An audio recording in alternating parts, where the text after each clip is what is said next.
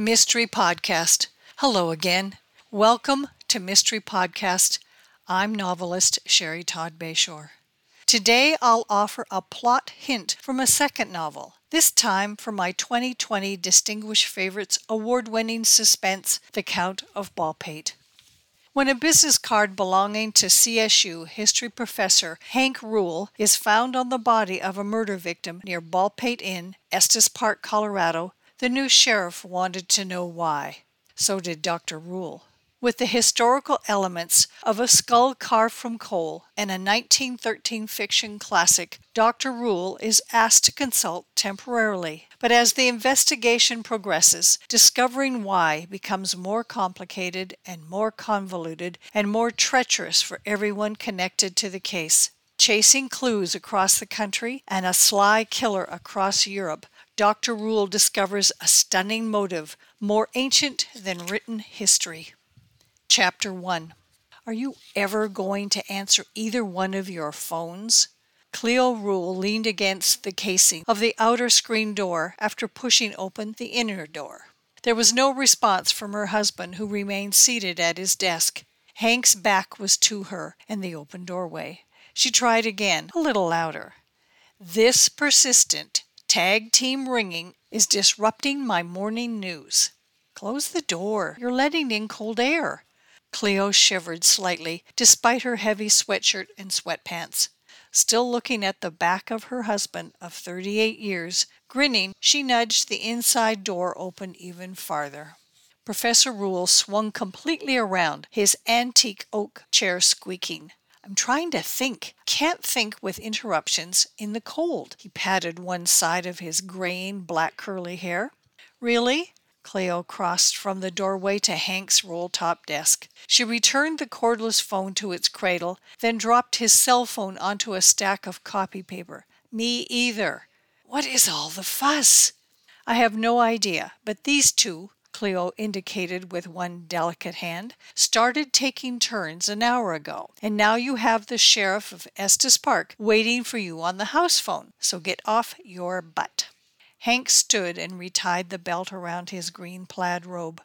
Shit, it's not even 8 o'clock. Curious but puzzled, he followed his wife out through the doors of his office above their garage, down the stairs and along the brick path to the kitchen side door. When did Estes Park get a new sheriff? He searched his memory. And why does he want to speak to me? Estes Park got a new sheriff when the old sheriff retired and moved to Arizona. Cleo opened the back door. I have no idea why she wants to speak to you. Heading straight for the coffee pot, she topped up her mug. Let me know if you need bail money.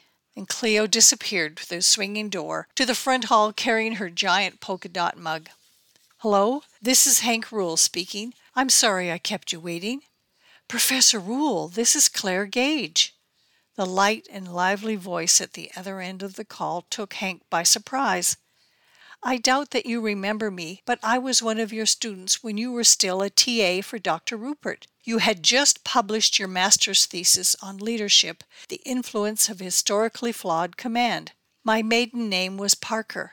I graduated from CSU May 1983, so it's been a while. Hank opened Cleo's laptop on the kitchen island. Yeah, 1983? That's about 30-plus whiles ago. He stalled for time as he signed on, then checked Colorado State University's alumni list. But fortunately, your alumni profile has your graduation photo. I remember you now. I heard from someone that you went on to law school after leaving Colorado. Yes, OU in Norman, Oklahoma, and then I joined the FBI. I only retired from the FBI 2 years ago.